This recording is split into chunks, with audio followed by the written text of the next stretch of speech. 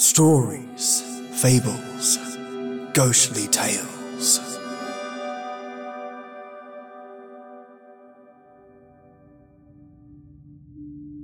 A small group of friends enter the woods, and only one walks out unscathed, if I can even say that. For when Daniel entered the darkened forest, with childish voices resounding off the trees and candy wrappers from times gone by littering the forest floors, the fate of him and his friends, Bobby, Noah, and Charlotte, were already decided. Listeners, this is a story best heard with the lights off and the sound up. A tale that is not for little ears, so please, headphones on and eyes closed, to join me for a most darkened tale. Let's dig in. China Blonde. If you go down to the woods today, you're in for a big surprise. If you go down to the woods today, you'd better go in disguise. None of the friends that accompanied me into our ill-fated trip into the woods are actually here to assist me in telling you this story, so I'll give you my interpretation. Please note that none of the perspective given is either biased, one-sided, or exaggerated. The police have been informed, so please don't inform them, and this story is part of the police investigation into the events that unfolded on the 11th of April, 2013.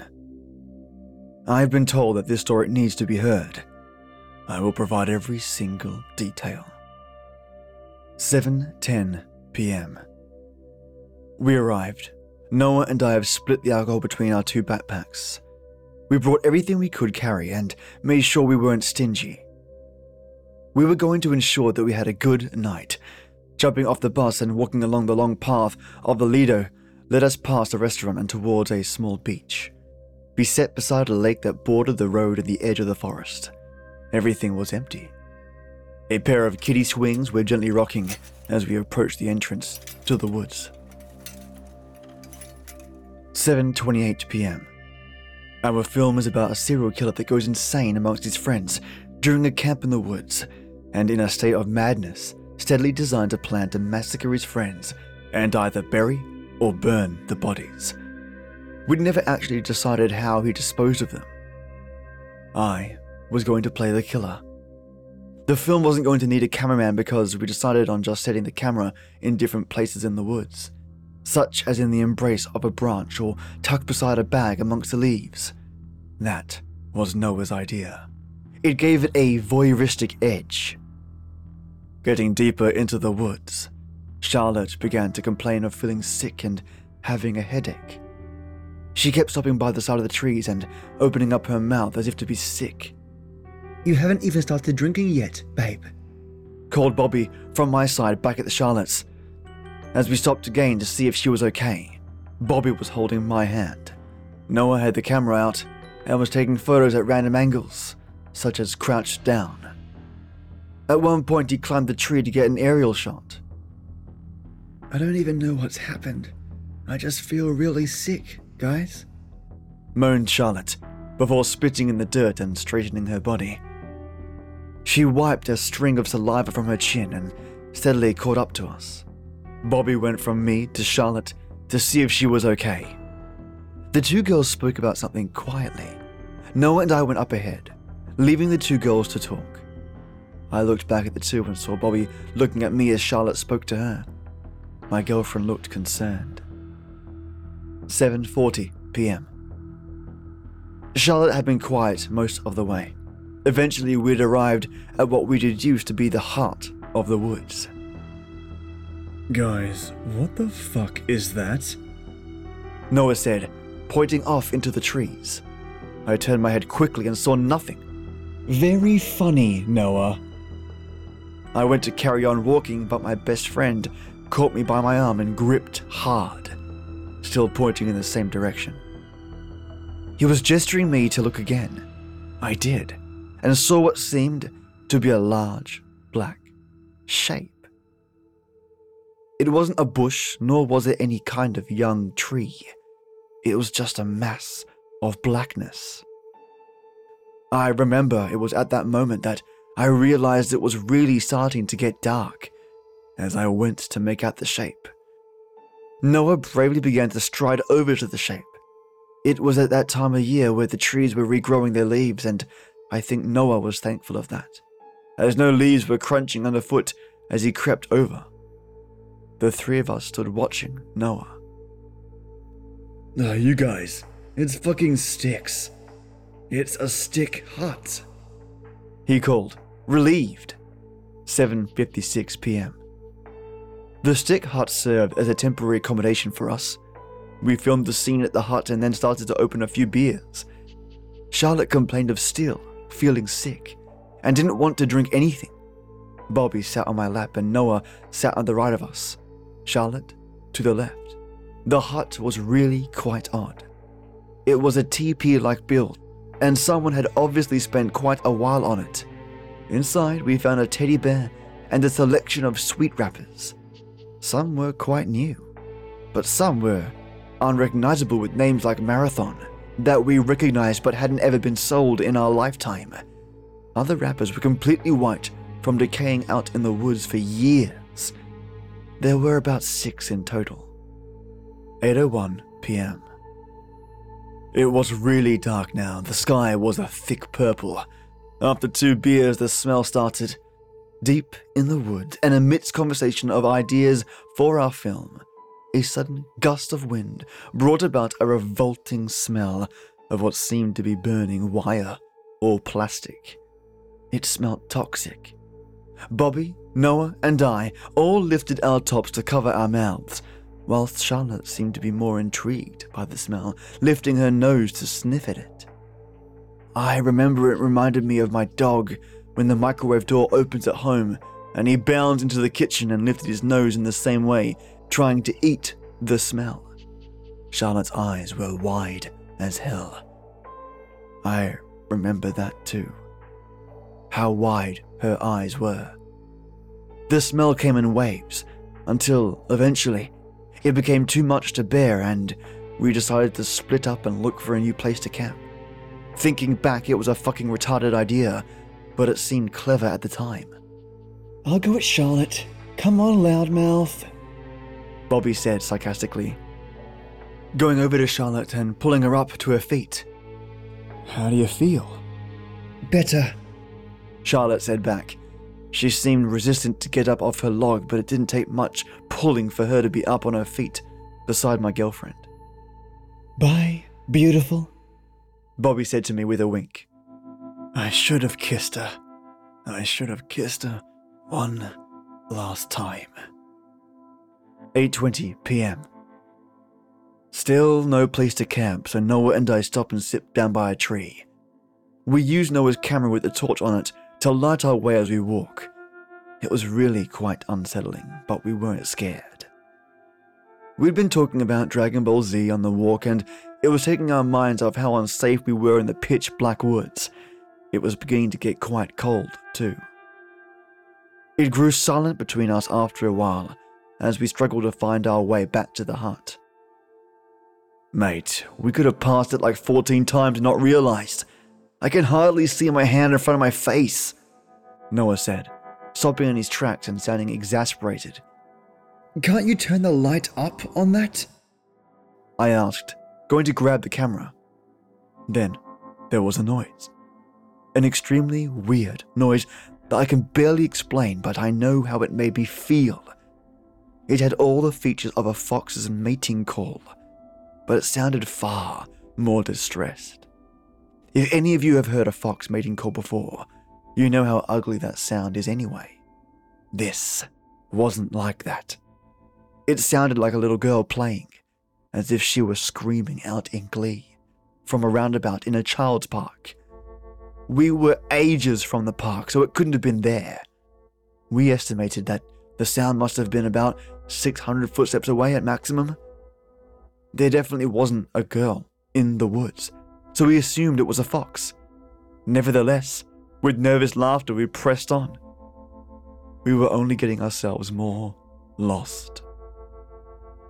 8:49 p.m. Incoming call from Charlotte. Charlotte, where are you guys? I asked down the phone and waited for a response. Her voice came back with a weird pitch, like she was talking on a mouthful of caramel. I go home. Meet me at the witch house. Bye. She hung up. We carried on walking towards what we hoped was the hut. There were a lot of strange things about the phone call. Firstly, the strange smell, erupting from somewhere in the woods, almost as soon as I pressed the accept button on my phone. Secondly, she definitely didn't sound like herself. And third, I was sure I'd heard what sounded like muffled talking in the background, like two people having a conversation behind Charlotte, which was just impossible. I distinctly remember hearing another male. I didn't tell Noah. 9:08 p.m. Walking with the dim camera torch, we eventually came across something hanging from a tree branch. It was a very large tree, and hanging by what seemed to be a pink ribbon was Bobby's phone. My girlfriend's BlackBerry was hanging from the tree, slowly turning in the dark. As I went to pull it off, Noah's light caught some of the leaves, and I saw a whole bunch of them were stained red.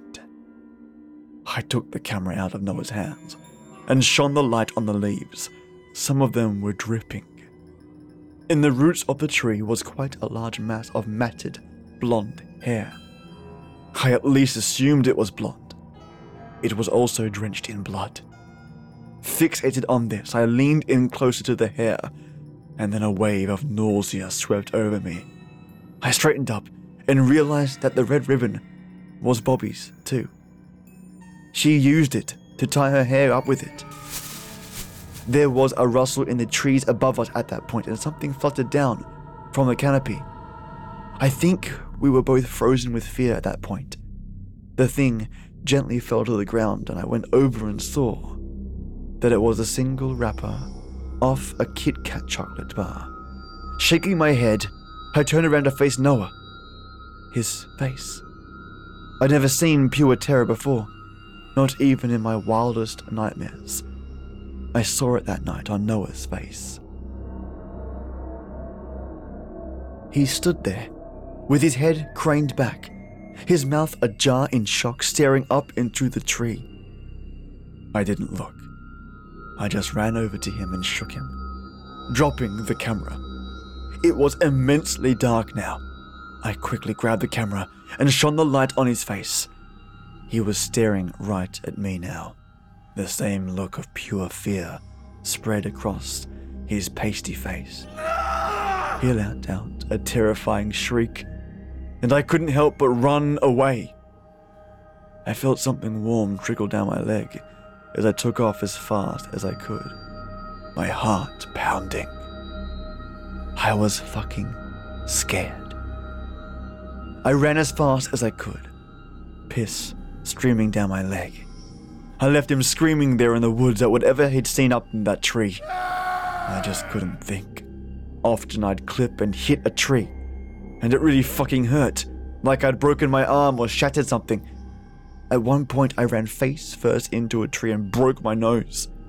A river of blood poured out of my nostrils and into my mouth.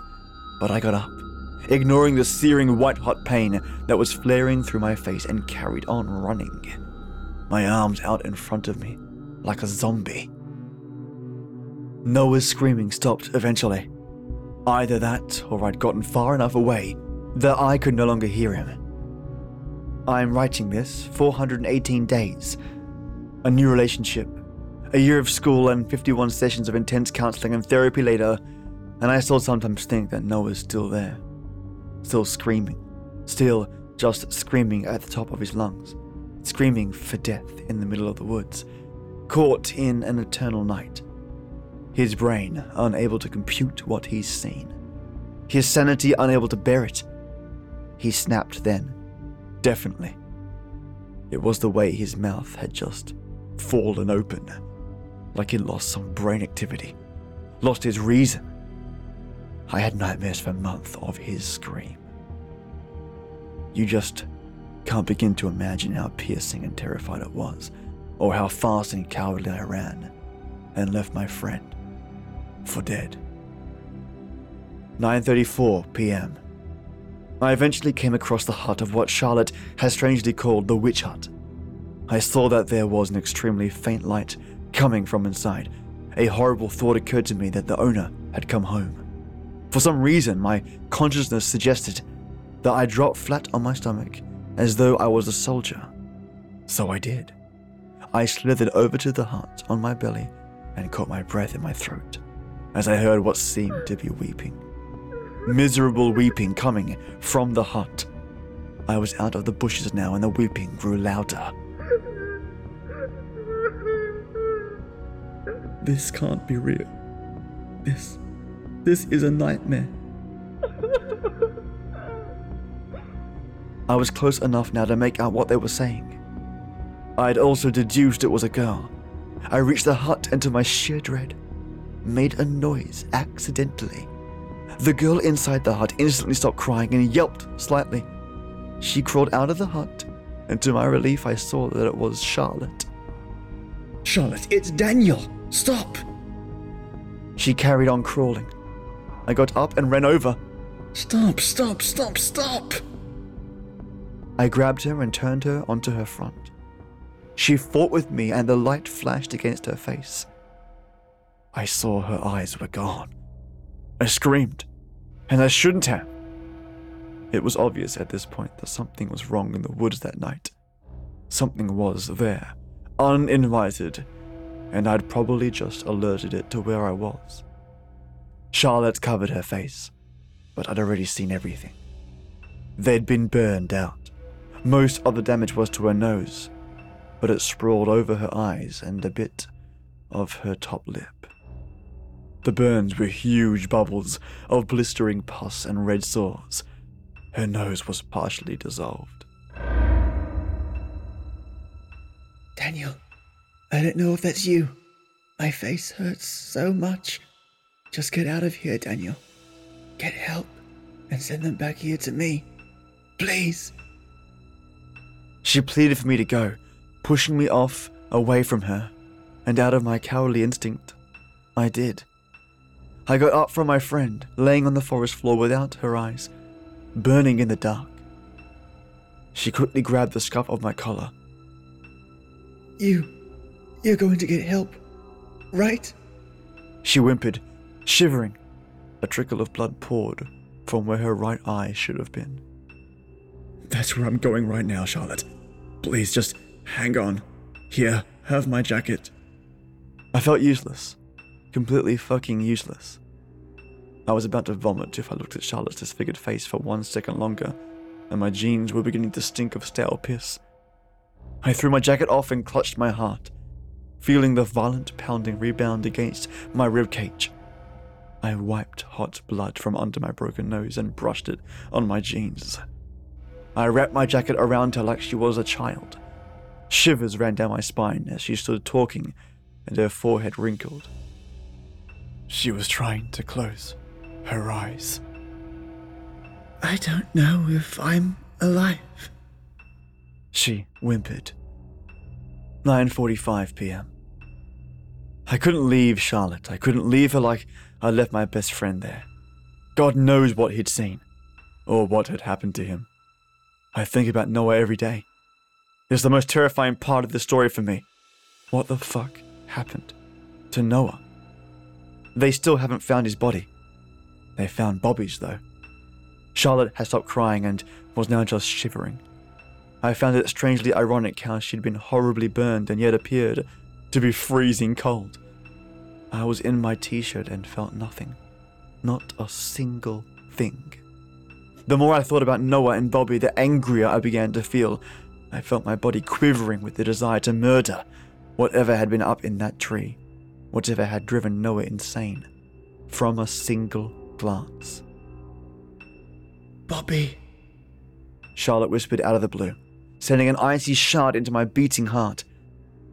Bobby. It's still me, Charlotte. It's Daniel. I shone the light on her face and quickly took it off. I'd rather have sat in the dark than stare at Charlotte's face. It felt safer in the dark. She whimpered as she changed position, and it occurred to me I had no idea what we were doing. I remember it was just watching over me like the feeling of a mouse would get when he realizes he's in a trap. What the fuck are we doing? I asked Charlotte. Why are we sat here? Daniel, we aren't going to survive this. I heard Bobby scream and that girl's laughter. Daniel, what did this to me is not even human. It can't be human, but it looks just like a small girl. Charlotte spoke in short, breathy gasps, but her story came out in one big, long sobbing sentence. And she fell out of the tree. And we went over to see if she was okay. And I was really scared because the tree she fell out of was really, really tall. And I stopped. And she did this to me. Oh God, Daniel. She was lying face down in the mud, and her head snapped back to stare at us. She had these big black eyes. She just got up, and she threw this acid in my face and attacked Bobby, and I heard a zipping sound, and then Bobby was gone. Daniel, she had a big man's voice. She laughed this really guttural laugh. She sounded like an old man, laughing like... Charlotte's story was drowned out by her own unintelligible sobs. I couldn't understand the rest of what she said. I was terrified beyond speaking. Absolutely terrified. 10:49 p.m. We got out. Charlotte could tell we'd gotten out too. Through her burned eyes, she wrestled out of my arms and we both fell onto the gravel path. The moon was huge and bigger than I'd ever seen it. A fierce, angry eye set in the sky. I was too ecstatic to realize that. How big the moon was that night. I crawled over the gravel until I reached the beach and then collapsed once again. Sand getting clogged up in my teeth and cracked against my gums. I weakly did a half push-up and looked around to see where Charlotte was. I got up fully, my aching arms and shattered, bloody nose really starting to hurt. I looked around the beach for a good few minutes before eventually deciding that she'd disappeared, and that really didn't bother me at this point. I knew for a fact in that moment that tonight wouldn't ever leave me. It wouldn't. How could it possibly just disappear? All trace of something terrifying. It leaves a bruise on the mind. It is something that can't be unseen. For about a week later, I couldn't go outside at all. I couldn't watch TV. It was more than a year after that night, and I can't sleep with the light off. And I still sometimes have nights where I don't sleep at all. Bobby, Charlotte, and Noah are all now filed as disappearances. They aren't buried to rest underground. They are filed. Afterwards, photographs of all of us were in the papers, particularly me, as it was my story that was the only reliable source of evidence. The woods aren't closed off, though. They are still up and open to hikers, joggers, campers, or anyone just looking to get laid, drunk, or high. It scares me that they just opened the Lido up again, so soon as well. If my memory is as accurate as I hope it is, then I believe they opened it back up a month after I got out.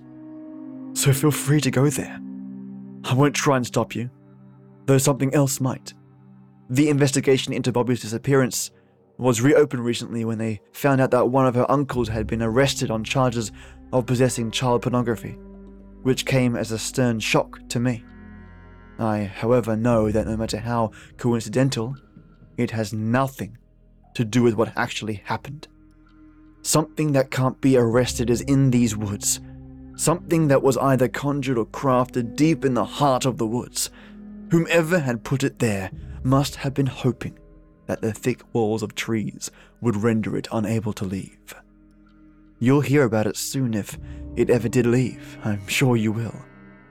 No matter where you live, Word will spread that something small and inescapable is on its way. Something that lives in the woods, uncontained by a slight shiver you feel in the middle of the night, or the most horrifying nightmare you could imagine. Something young with a man's voice, something that smells of burning plastic. There were a few trails of people that got back to me. The majority of people were from my school, emailing me and texting me to see if I was okay, asking if I was ever coming back to school. There were a few people I thought didn't even like me that were saying random bullshit like, "Oh, if you ever need a shoulder to cry on, I'm here for you." There was only one message of condolence that I decided to keep. It was an email sent from someone I'd never heard of and can't seem to trace. I've put the trail in this document, as written below.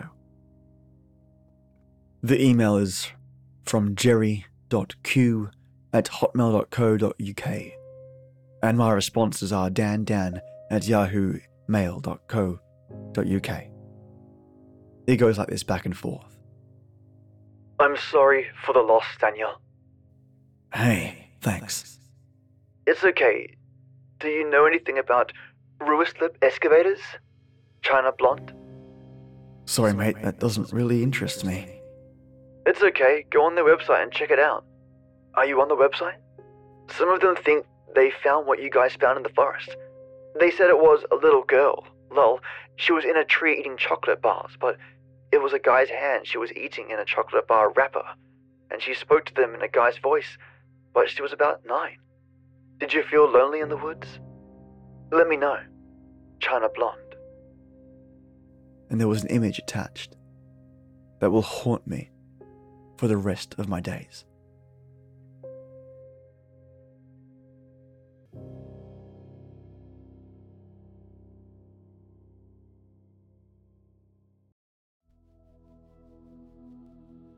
Listeners, I hope you enjoyed your tale today, titled China Blonde. Definitely one to get the skin goose fleshing. Who was the mysterious person using the email account jerry.q that decided to share that information regarding China Blonde? Why the reference to the excavator? And what does that person know that Daniel doesn't? What got me as well was the line, "Did you feel lonely in the woods?"